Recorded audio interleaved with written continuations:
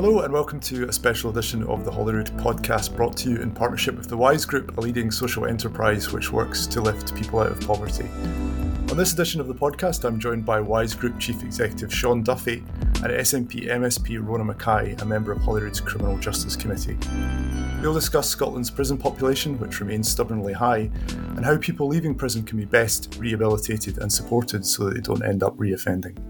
Sean, I'd like to come to you first, and I wonder if you could tell me a bit about the work that the Wise Group is doing in the field of criminal justice and why it's so necessary. Yeah, certainly. The Wise Group has a long history within the criminal justice sphere. Within Scotland, we lead the National Through Care Service, which is called New Routes. It's been funded by the Scottish Government for the last 7 years. And if you look at the last reported figures on that, up until March 2021, we supported just over 1,500 people who were eligible out of incarceration, and I think that's the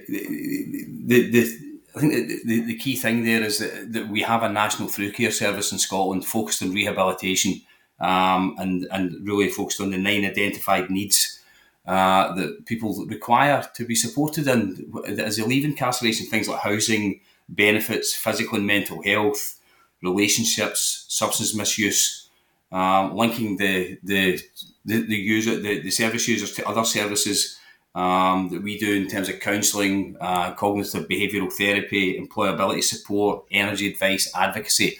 It truly is a kind of wraparound, person-centred support mechanism. And what these are focused. These services are focused at those who are serving short-term sentences. So largely those less than 4 years.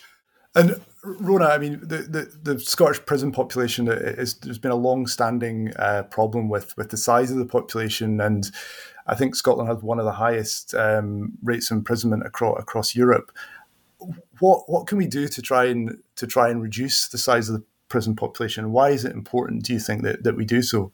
Yeah, you're right, Chris. We have a horrendous prison population. I think at the moment there's just over 8,000 people in prison or on remand in prison, and the capacity in our 15 prisons is about 7,700. So you can see from that we're at capacity or over capacity. So it's super important that we manage to get that figure down. I think the answer lies in alternatives to custody. The Scottish Government introduced a presumption against short sentences, which is a start. But we need to absolutely look at prevention, and we need to look at different ways of dealing with offenders, which, and I think, as we all know, is a very complex subject. The reason why people end up in prison is there's no single reason. It's a whole myriad of reasons. And I think the work that Sean's group does is absolutely key and invaluable. I mean, I'm a huge supporter of the Wise Group. And I think that the whole new sort of look at how we treat offending and offenders is what we need. And the government does recognise that. We launched the Vision for Justice in Scotland a couple of months ago, and it very much focuses on alternatives to custody and just basically a different way of doing things, because clearly we cannot go on as we are, because prison doesn't work. I mean, it doesn't work. It should be there to keep people safe. If there's an element of risk to the public, obviously there are still going to be people who will need to be held in custody for public safety reasons. But we need to be a bit more forward thinking, I think, now.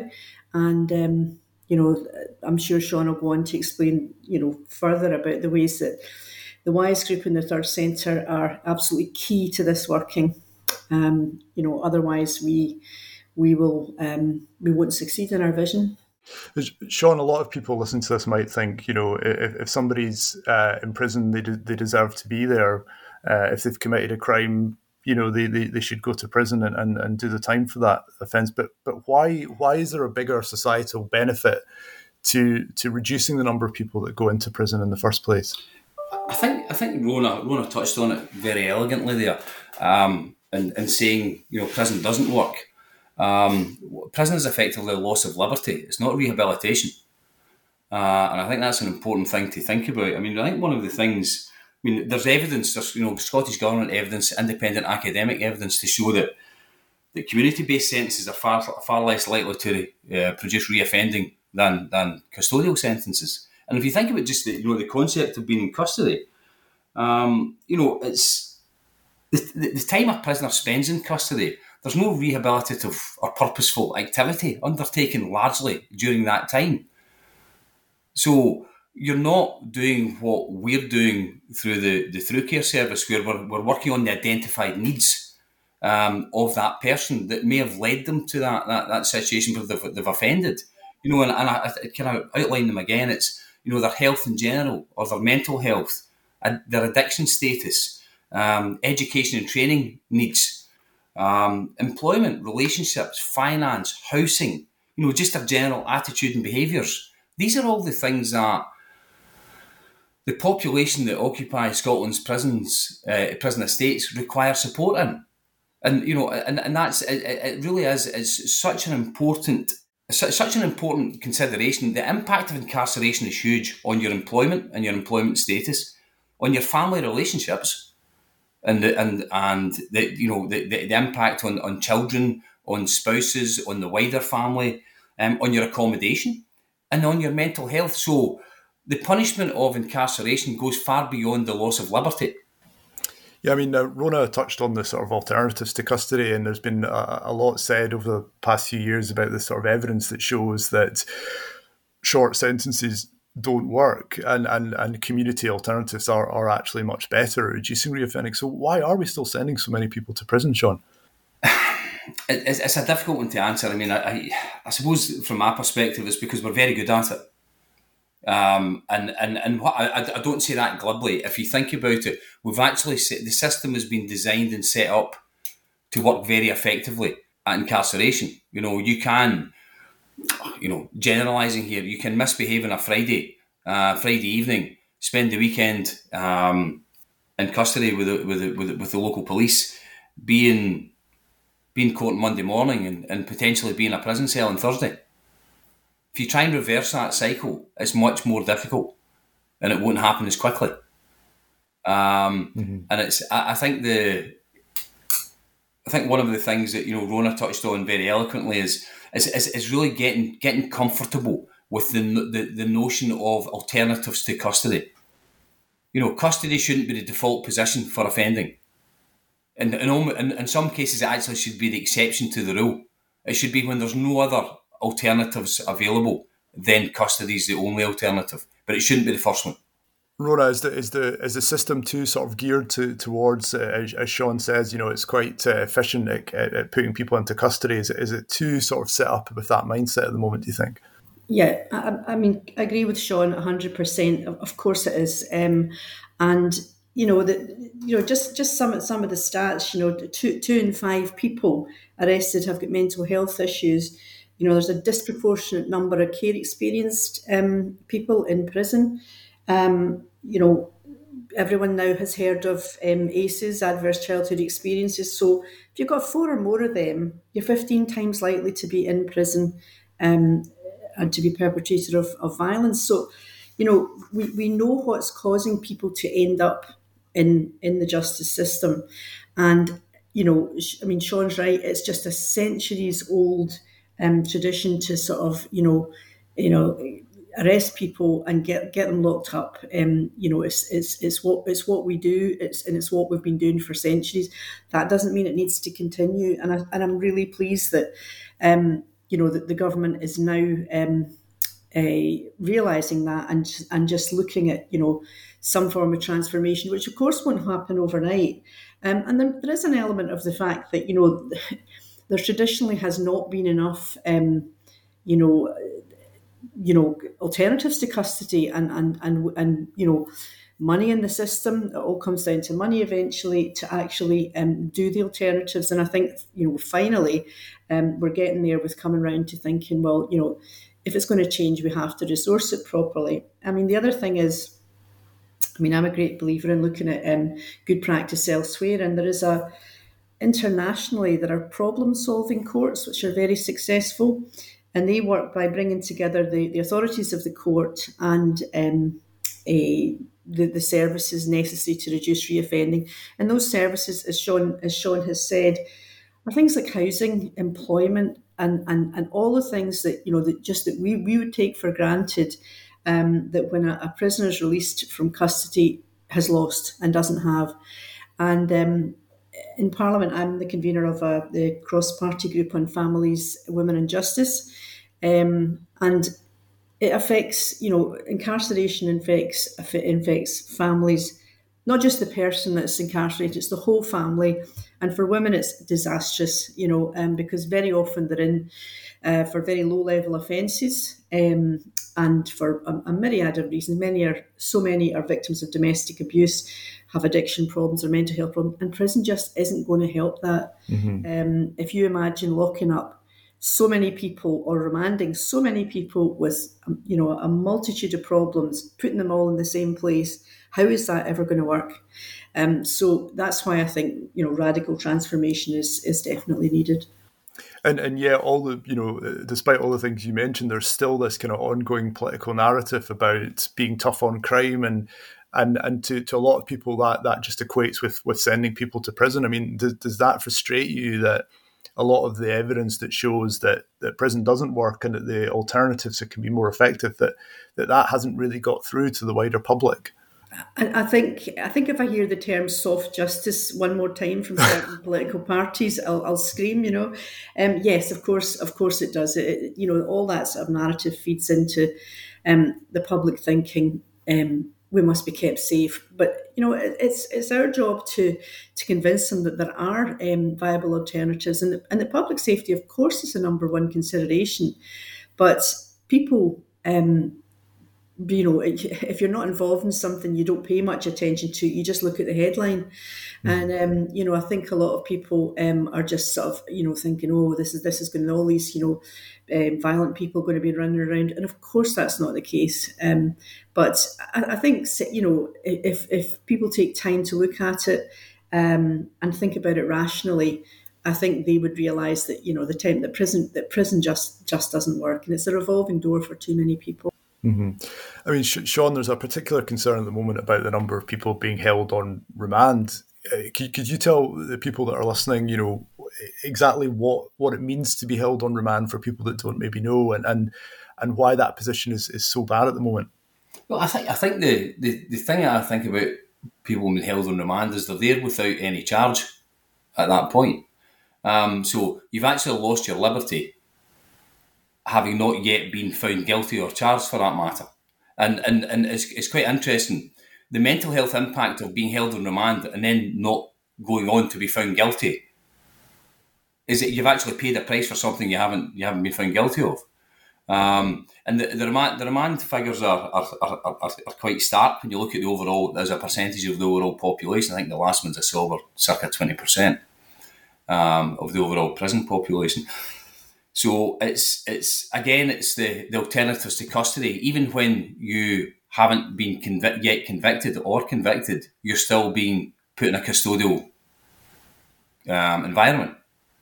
And again, there are alternatives to that. Now, we shouldn't. I think just to make a point here, we shouldn't overlook and not consider victim protection here.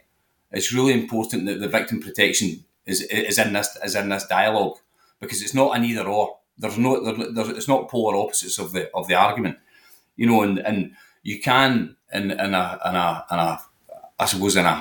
community-based setting have electronic monitoring. You can have exclusion zones. There are things that you can put in place to support, to make sure that any victims or proposed victims aren't unduly threatened at all. So that doesn't come into it. But just getting back, I just want to get back to one thing that Rona touched on earlier on, and you said, why is it that we continue to talk about justice in the way that we do? There's a cultural dialogue around about justice that needs to change, and you've touched on it. And I'll give you an example that most people will identify with. It comes round every year. We come to Christmas time, and we have an obsession with reporting on the fact that prisoners in jail get to eat Christmas dinner. and we report on their menu, and it's a source of, and then you just need to read the comments in some news sites about it, and yet we continually project that. We seem to project, we talk about lags, criminals, and most often, and it's a difficult one to talk about, but most often we're talking about the most vulnerable and marginalised in society. Yes, they've committed a crime, but as Rona said, it's a staggering fact of the amount of people that come out of our care system and end up in the prison system. So and we seem to either be uncomfortable recognising that or talking about it to intervene. Because actually, lots of times you're looking at people who end up in the justice system who have had very little chance in life in advance of that. And then we go on to punish them and stigmatise them and their families, not just through the loss of liberty, but post being liberated, in terms of the way that the disclosure system works and the way that they're viewed in employment and insurance, etc. So there's a whole cultural dialogue around about justice that needs to change. I mean, one of the things that Scotland's kind of rightly hailed for and been quite successful in has been the sort of changing the dialogue around violence and the work of the Violence Reduction Unit and moving that from a kind of criminal justice sphere to a public health sphere. I mean, do you think we can do something similar with incarceration, Sean? Interestingly enough, I spent the end of last week with Niven Rennie from the Violence Reduction Unit, and Niven and I talk a lot, and we talked about this very thing. Now, we must look back through the VRU when Sir Willie Rae basically said something has to change, and he started it off in 2003, and it didn't happen overnight, and there was lots of barriers and lots of resistance to it. There are signs that we are beginning to look at the justice sphere through a public health lens, but we need to do it much more broadly. When we look at the National Through Care Service and the way in which mentoring and identified needs is applied there, we can apply that much further upstream, so that at the point where antisocial behaviour is beginning to show prevalence in someone before it becomes criminality. So at the moment we're dealing with it when it's become criminality. Let's deal with it before it becomes criminality. Rona, you touched on the issue of adverse childhood experiences, and obviously as someone that works in the media myself, I've come across that concept, but I've also come across some of the coverage that Sean talks about.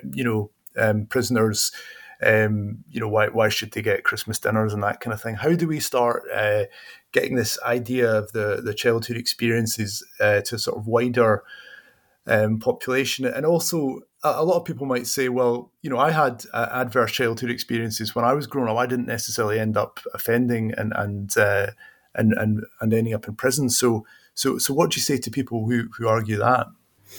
Yeah, no, you're absolutely right. I mean, it does take time. Before I was elected in 2016, I was a children's panel member, and our training was excellent, but I don't actually remember, hearing about ACEs. That wasn't part of it. We were trauma aware that, most of the children that we saw had something happen in their background, but it was all very hazy. And it wasn't really until I was elected that, it became much more, well, I learned much more about it, let's just say. And then it's become, in some ways, it's become a wee bit of a buzzword, and I think we need to be careful of that, because although prison staff and most professions now are trauma aware or trauma informed, the minute you take a child into a secure unit or a prison, that's another ACE, because you're actually locking them up. So you've got to be very careful. It's a very complex situation, but thankfully we professionals and the public know much more about it now, and I just hope that it may be a slightly long process before they absolutely accept accept that, you know, the reasons for people ending up in prison, and some people never will. But I think, you know, again, I think, and the media have a lot to do with that as well. I come from a newspaper background, and I was speaking to a former national newspaper editor about this kind of thing, and you know, he was saying that you know, he was very guilty of running these stories about lags and, you know, Christmas dinners and flat screen tellies and all that, until he went into a prison and actually experienced that, you know, the atmosphere. And it's not about all these other things. It's about the fact that that person has no freedom, you know, and it's actually pretty horrible. I don't know, you know, if I've been in a lot of prisons through been on the Justice Committee. And yeah, they're not pleasant places. I mean, they may look on the surface, the newer ones certainly look better than the old Victorian prisons at like Barlinnie and all the rest. And they're just horrific. The new ones look nicer, but at the end of the day, they're doing exactly the same function. They are, you know, depriving people of their liberty. So I think it's going to be a slow process and very much a cultural change, as Sean has said, and we need to be a bit patient with that. But we do need the buy-in of the legal profession, which can always be a wee bit tricky. We do need to get them to come on board and say, yeah, let's look at this differently, and we don't have to keep doing what we've been doing and locking people up. Sean, you mentioned at the start the Wise Group's New Routes scheme. Can you talk a bit more about that and the impact that it's had on reoffending? Yeah, as I say, it's the National Through Care Service. It's a public social partnership with the Scottish Government. The Wise Group lead it, and we've got fantastic partners in SACRO, Families Outside, Apex and SAMH. And really what that's managed to achieve, I mean, as I said previously, out of the 1,650 eligible participants in 2020, 2021, and those are short-term prisoners, male, serving less than 4 years typically, with 1,500 who we worked with on programme. Now, our reoffending rate on the programme, those complete within the first year, is 8%. The national reoffending rate is north of 25%. And when you think about the impact, and you know, and that's a very low reoffending rate. And you think about the impact, the positive impact in communities and family units and individuals at that level, it's huge. The benefit to the public purse, it's circa £35,000, if not more, to incarcerate someone per annum. So the difference between that 8% and that north of 25 percentage points is huge. It's millions of pounds, even just at a transactional level. But we've been doing that for, say, the best part of 7 years now. And it's one of the things that we find really gives it an additional level of value now is we've managed to find an equilibrium in terms of how we approach it from a mentoring perspective. And circa half of our colleagues have experience of the circumstances which people that we're supporting are actually have come through. So they're talking from a position of experience and trust. So, and this is no disrespect or denigration of the statutory services, but it's not it's someone who's sat in their seat, stood in their shoes, walked their path, and has got professional expertise alongside that to help them find their route out of this. And most often, it's about the things that Rona talked about. It's the things that have happened. If you look behind the offence, you'll find the reasons. You'll find the reasons behind the offence, and those behavioural reasons can be worked on and can be changed. What doesn't happen in a custodial sentence is those behavioural reasons being worked on. They're left to fester, if you like, and in some cases be amplified. And that's where that cultural dialogue piece comes in. What you're doing is you're looking at this through the lens of compassion, in a way, and it's not excusing what's happened. It's just putting the work in to make sure that it's not amplified or reoccurring again. And just to a point there, that's when bail comes in, and and bail on remand. And when you think about that, really, refusal of bail should only really come into play when there's a threat to public safety. Mm-hmm. Out with that, then we should be looking at how we can support people to keep them out of the prison setting and work on them and work on their situation. I mean, a lot of the people that are ending up in prison, do they have similar similar traumas and similar routes that have brought them into prison, or is it something that's just so multivariate that it's kind of difficult for the prison authorities to get a grip on? Rona touched on ACEs, and I think there's a much greater awareness, especially even in our police service now. There's a much greater awareness of that in the police service when they're attending an event, whatever that's happened. They're beginning to think, right, see what's happening here, see the people, understand the way that I present, what that will trigger in them. So there's no doubt that there's a backstory to most of the situations that arise that the CPO get into prison. And also, you said, I myself, I've got ACEs. We all have in some part of our life, right? But you also have different influences that surround you that help mitigate those and balance them, right? And if you've got ACEs and you've got a chaotic lifestyle and you've got parents who have got substance abuse issues, you've got unstable accommodation, you've got challenges with family income, you've got domestic violence, you're in an area of deprivation. It's very, very hard not to end up down the route that you take, unless someone gives you the confidence in the hand, the support to take a different choice. So that's when people say, yeah, well, I had ACEs and it didn't happen to me. You most often find that they had influences around about them that help mitigate them. So when people are leaving prison, what are the sort of biggest immediate practical challenges that they face that could often lead them back into reoffending? There's a well-trodden path here. One of the things I always bang on about is, can we stop letting people out on a Friday? It's just it just feels like such a simple thing. Now, what I don't mean is let's shift it to the Thursday, because then everyone goes out on the Thursday and you just get the same issue. But let's have better release planning in advance. Mm-hmm. When you leave prison, the clock's ticking on that day. In terms of it could be your accommodation, universal credit, and getting that set up, because you routinely can't do that internally because you've not got access to electronic media, and you need to do it electronically. Although DWP are trying to help in that regard.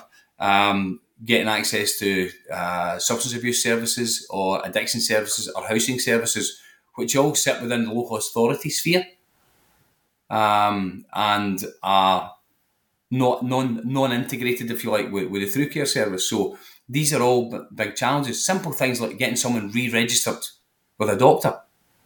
Things that you and I take for granted. Mm-hmm. There's a huge amount of anxiety building up to that time. So we work with people who are being liberated 6 months before their liberation date, and then we support them 6 months after their liberation date. But I go back to that release point. If you're released on a Friday and it's a bank holiday weekend, or you're released on Christmas Eve, or you're released on New Year's Eve, which happens, it's not uncommon. Yeah, I mean, Rona, that seems like... Sorry, I was just going to say, Rona, that just seems like such an obvious thing, Rona, that we could fix. Is there must be a fix around that? There absolutely is, and it is very obvious, and it has come up during evidence sessions with us, and the government is very well aware, and the prison service are well aware of the problems of releasing people on Fridays, and yeah, that's not a huge expensive fix. Just needs organisation, but the joined up services are so important, and Sean works with people before they leave and then after, and that's exactly what has to be done, or you're just storing up trouble. But to go back to the point about ACEs, when I sat in the children's panel, it was in the East End of Glasgow, and there's absolutely no doubt that poverty is one of the biggest drivers of ACEs, because poverty leads to, in many cases, addiction and mental health problems. And, people talk about, oh, there's a huge drug problem in prison and, prisons are riddled. That's because most of the people that are in there have a drug problem, even before they go in, and it doesn't get better when they're in there. So, there's a whole, it's, I say it's complex. It's actually, when you look at it, it's fairly, it's common sense. It's fairly straightforward. But when I learned about ACEs, I had seen generations of families coming before the children's panel, 10 years ago when I was on it. And, and I used to think, well, why can't this cycle be broken, And then it all fell into place when I learned more about ACEs and the, the connection there. And, that it's actually not just, there's a physical consequence of ACEs, a chemical, chemical thing that happens in the brain when someone is subjected to, neglect, abuse or violence on a regular basis. So it's, the facts are all there. We just have to learn to deal with them properly. But I was going to ask Sean, when he was talking about the work of the WISE group, I think it was last month, a couple of months ago, I submitted a parliamentary motion to congratulate you on the work you were doing in my constituency in Kirkintilloch about getting people back to work. And I wondered if, I've forgotten now the exact number, but it seemed a high number of people to me in that area. And I wondered if you maybe wanted to elaborate a wee bit on that. Yeah, I mean, I think that, see, just on the piece of work, particularly in the context of justice, there is a fairly binary thought process in some that they think, a job is the route out of criminality, if you like, and for the things that that Rona talked about in relation to ACEs, it's not just as simple as that. And one of the things that we've been doing a lot of work around about is preparing through those identified needs, preparing people leaving prison to reintegrate back into society in a meaningful way, and make it sustainable, and employment may be one of those areas. We're putting thousands of people into employment across Scotland every year. And the example that Rona talked about in Kirkintilloch was particularly strong. I think it was 15 or 20 at that point. And but going back to the working part, and I think the Scottish Government have taken quite a progressive approach to the bail and remand consultation, bail and support consultation, and that's really, really valuable. And in the PSP that we talk about, New Routes and our partners, we've put in I think it was around about 100 qualitative responses to that, just saying this is what we've learned by supporting these people. And that's what I said about unless it's a threat to public safety, let's give people bail, because also think about that in relationship to employment, to sustainability, to relationships, to housing. So it is I sometimes use these phrases, it is an ecosystem, but there are direct links and causal effects, and incarceration is quite it's such a destructive decision. Such a destructive decision, which stigmatises you for forevermore, unfortunately, at the moment, because of the cultural dialogue that we talked about earlier on. Has the pandemic made things more difficult, Sean? I mean, you talk about the ecosystem and some of the services that people might need to access to get some of that help that you talk about, problems with mental health, addiction. Have they become more difficult to access because of the pandemic? There's an odd thing here, Chris. During the pandemic, that phrase, necessity is the mother of all invention. During the pandemic, we just had to do things collectively. And you know what? See, when you take the decision-making away and the bureaucracy away, it worked. When we worked with local authorities, it just worked, because you had to do what you had to do to get it done. We adopted the use of digital technology as well as people. And we found a balance on that. We did things like email a prisoner. Now, it sounds such a simple thing, right? But in the heritage structures of the prison estate, it's not, because of the access to electronic media. So we were talking to prisoners in advance of them being released and letting them dialogue in terms of we're interested in these things during COVID lockdown. Getting access to the local authority services was much, much simpler than it was previously. One of my, slightly controversial for some, but one of my bugbears is mental health is one of the biggest challenges when you're being released from incarceration. And most often, my colleagues will tell me of examples where someone's got substance abuse and they'll take them to the addiction services and they'll say, no, it's a mental health issue. And then we'll go to the mental health services and they'll say, no, it's an addiction issue. And you get pointed back and forward from one service to the other. And that's one of the big barriers at the moment. Rona talked about poverty. Poverty is the end result of all of these decisions. In some ways, there's a correlation with drug deaths as well in terms of the mental health support is coming out, and it's getting better. But we can do so much better with local authorities. That integration is one that if we can culturally get right, it will have such a profound effect on the reoffending rates, on the service usage across mental health, or across addiction services, across housing services, that it will only have a positive impact. I mean, Rona, you touched on poverty, and poverty is, of course, at the root of a lot of this. We're seeing at the moment a cost of living crisis, and things are going to get a lot more difficult for a lot of families. Should we be prepared for things in this particular area to get worse before they get better over the next few years? Yes, I think there'll be a huge impact on people's mental health with what's coming down the road.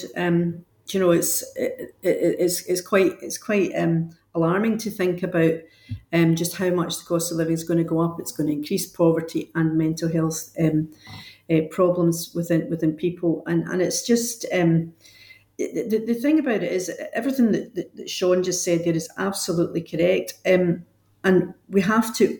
We have the people who know how to change the system. We've got the experience. We've now have the knowledge. We've got the will among third sector and social enterprise organisations. It's all there, we just have to put the pieces together. And in some ways, as you say, that the pandemic has forced changes upon us, which have been, some of them have been pretty successful, and thankfully, I think some are going to be staying with us. For example, virtual visits, phones and cells. It's possible now for parents to attend parents' nights in prison because it can be done via video and things. Now, these are all things that are there. They've just never been used before, and it's been kind of forced upon us. And that's the one good thing coming out of this of the pandemic, I would say. But we just need to. I think we just need to work together. And as I say, we do have the expertise and the people who know how to make it work. It's just pulling it all together and making it work, really. And I think we now know that or we now perceive in Scotland, at least, we perceive the drugs problem as a health problem, and rightly so. And I think you sort of alluded to it earlier about maybe we should be looking at the prison system and as a national health problem. I believe we should, because no one sets out in life to end up in prison, so something's going wrong, and I think if we start looking upon it in those terms, always with the caveat of victim safety and security and keeping people safe. And there will sadly always be a proportion of people who we need to keep incarcerated for various reasons. But the vast majority of prisoners do not benefit from being in prison. The public don't benefit because when they're released, things don't improve, and that's why we've got such massively high prison numbers. So I'm really pleased that organisations like Sean's and the Scottish Government can work together, and we can start to bring about change. I'm quite impatient. I just like to see change be a bit faster. We've been talking about it for a long time. On the bail and release consultation, it just closed in February. So I was having a wee look before coming on today, and there's 122 published responses. That's just people who give consent to be made public. Now, how do we look through them? And it, sort of made you think a lot of them were not in favour because, and I think this is again what we talked about, all coming down to the cultural thing of, well, we won't be safe if all these prisoners are let out. I mean, I only looked at 6 of them, of the things, and a lot of them were saying, I don't agree. But then that's sometimes the way of consultations. You get people with very fixed views who respond. But I think it's something that is it really comes down to a matter of common sense. And when you think clearly about it, how can we make this work? And thankfully, as I keep saying, we have all these people, and we have women's organisations such as Shine and Will and a lot of others who absolutely know how to mentor women when they come out of prison. And they need that mentoring, because that's the holistic care that they haven't had in prison. And it's no fault of the prison staff. I mean, I don't think any blame could be laid at their door, because they do a brilliant job, but they simply don't have the time or resources to do the rehabilitation that we would like them to do. And certainly, going back to the number of people in remand, I mean, that's particularly damaging in a way that they can't actually engage in any purposeful activity, because they may only be there for a short time. Sadly, more of them are there longer than they should be, and COVID hasn't helped that. But I mean, there's literally nothing happens with prisoners on remand who may be innocent, and by the time that's proved, their life's pretty much ruined when they come out. So huge problem, but I think we know some of the solutions for it, and certainly, again, going back to the ACEs thing, prevention and early intervention is the absolute key. If you can see a family in difficulty and a young person who looks likely to be, running feral and sort of getting into trouble early on, just get them to do something they enjoy. Get them to play football, get them to distract them into something that they enjoy, because ultimately those are not happy children. And they're not, and people, adults who end up in prison have, they're miserable. Nobody wants to be there. So I know that's a simplistic view, but it's kind of the way I look at it. I think it's common sense that if you can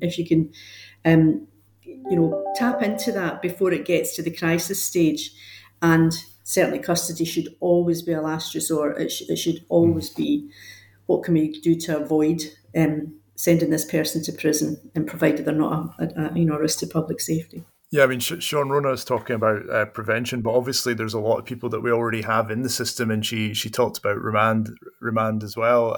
I mean, one of the consequences of the pandemic has obviously been this sort of sizable backlog we now have in the court system, and that inevitably affects people being held on remand. Do you think we're now approaching a kind of crisis point where something has to be done, something radical has to be done to address the size of the prison population? I think what it's, again, I go back to some of the chat that I gave you around about what we did during the pandemic. I mean, one of the things that we've done recently was to help government address the backlog of community payback order hours. And we created a system, a service called Community Payback Order Connect, so CPO Connect, and we've been working with kind of 12 local authorities over the last year, and we created a digital system where those who were on an order could participate in sessions, accredited sessions with our facilitators on the unpaid work element of their order. Now, again, that's something that they can do and fit around their life. It's not interrupting their life, but it's also working on the behavioural aspects of what led them to be in that situation. So it's not the I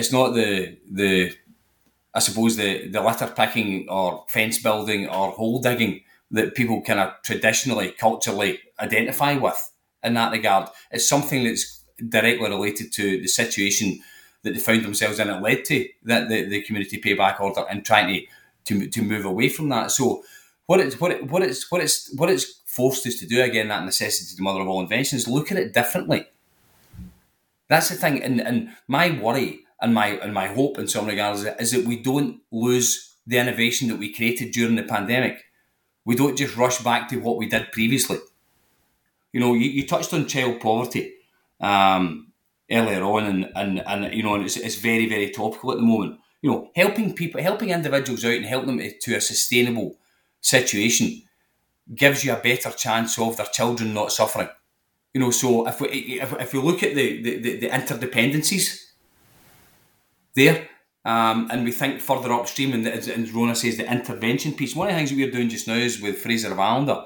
We've just agreed with Fraser of Allender over 3 years to research effectively what the New Routes programme has done for Scotland and Scotland's justice system, and what it's done for rehabilitation. I mean, one of the things that we shouldn't lose sight of, and I think the Scottish Government should be rightly very proud of this, is the success of New Routes and its approach has been adopted as far afield as Australia. So we have something that other people look at and covet. We just need to do more of it here. I think that's hugely important, because we're seeing a cost of living crisis now. You're seeing people come under real duress in their family circumstances, and that pressure, the support that we're providing, most often these vulnerable and marginalised in society are going to come under the most pressure. So you need that person-centred, wrap-around support, for want of a better expression, to make sure that they continue to have the right influences to make the right decisions. We're fast running out of time, but I mean, I just wanted to sort of finally ask you both, we've kind of touched on it about how important this is for society as a whole and for Scotland as a whole, to get this issue right. How do we get it right? How do we create a fairer, more just Scotland, Rona? And why is that such an important thing to do? Okay, it's absolutely vital, and we're a small nation, and we can get it right. We could be a beacon for the rest of the world in so many ways. I mean, for instance, we're introducing the Barnahus system, which is a holistic, one-stop shop for children in the justice system, children and young people in the justice system who have been victims or perpetrators of crime. I visited with the Justice Committee a set up in Oslo in Norway. This is a Scandinavian concept. It's just fantastic, and it's something we should have been doing years ago, instead of this Victorian system that we have of locking up children in prisons, adult prisons designed for adults. And the whole of the justice system is different over there for young people and children. I'm passionate about trying to keep children out of prison, and they shouldn't be going. Under 18s should not be going to Pullman or anywhere else. I visited a secure unit on Thursday in my constituency, who have a fantastic ethos of holistic care and training for young people. Yes, they're in secure care, so they've lost their liberty. But while they're there, they will train, they'll do their exams, and they will, leave there with some sort of certificate or qualification that they can then go to a job which they would never get otherwise. So I think we have to just look about, the compassion in it. And we have to realise that, yes, we can do it as a small nation. We can absolutely transform our justice system. As I say, we do need to have the buy-in of the legal profession, because we've got everything else. We've got the expertise in the form of organisations like Sean's, and we just need that. And we need the resources. We need it to be resourced as well. Yeah. How important is it, Sean, for society as a whole that we get this right? Hugely. It just becomes a self-fulfilling prophecy if we keep doing what we're doing. We've got all the evidence. We can look back and look at all the trends and see that we continually do the same thing. I suppose it doesn't always land with everyone, but it doesn't get any simpler than incarceration should be the last resort. It should be the last resort, and I'm really pleased that the Scottish Government's vision for justice, they talk about shifting the balance between the use of custody and community justice. But I think there's a greater understanding required of what does community justice mean. It's still justice, but it's not in a custodial setting. And we're not taking people who most often are broken or are coming from homes that are broken or communities that are broken, and criminalise them even more. And we are at our heart a compassionate country. We need to bring our level of compassion and justice up to the same levels we've got everywhere else in our society. And if we manage to do that, we'll see a difference in the outcomes that the justice system will deliver. That's great. Well, that's been really fascinating. Thank you both for joining me today, and thank you all for listening.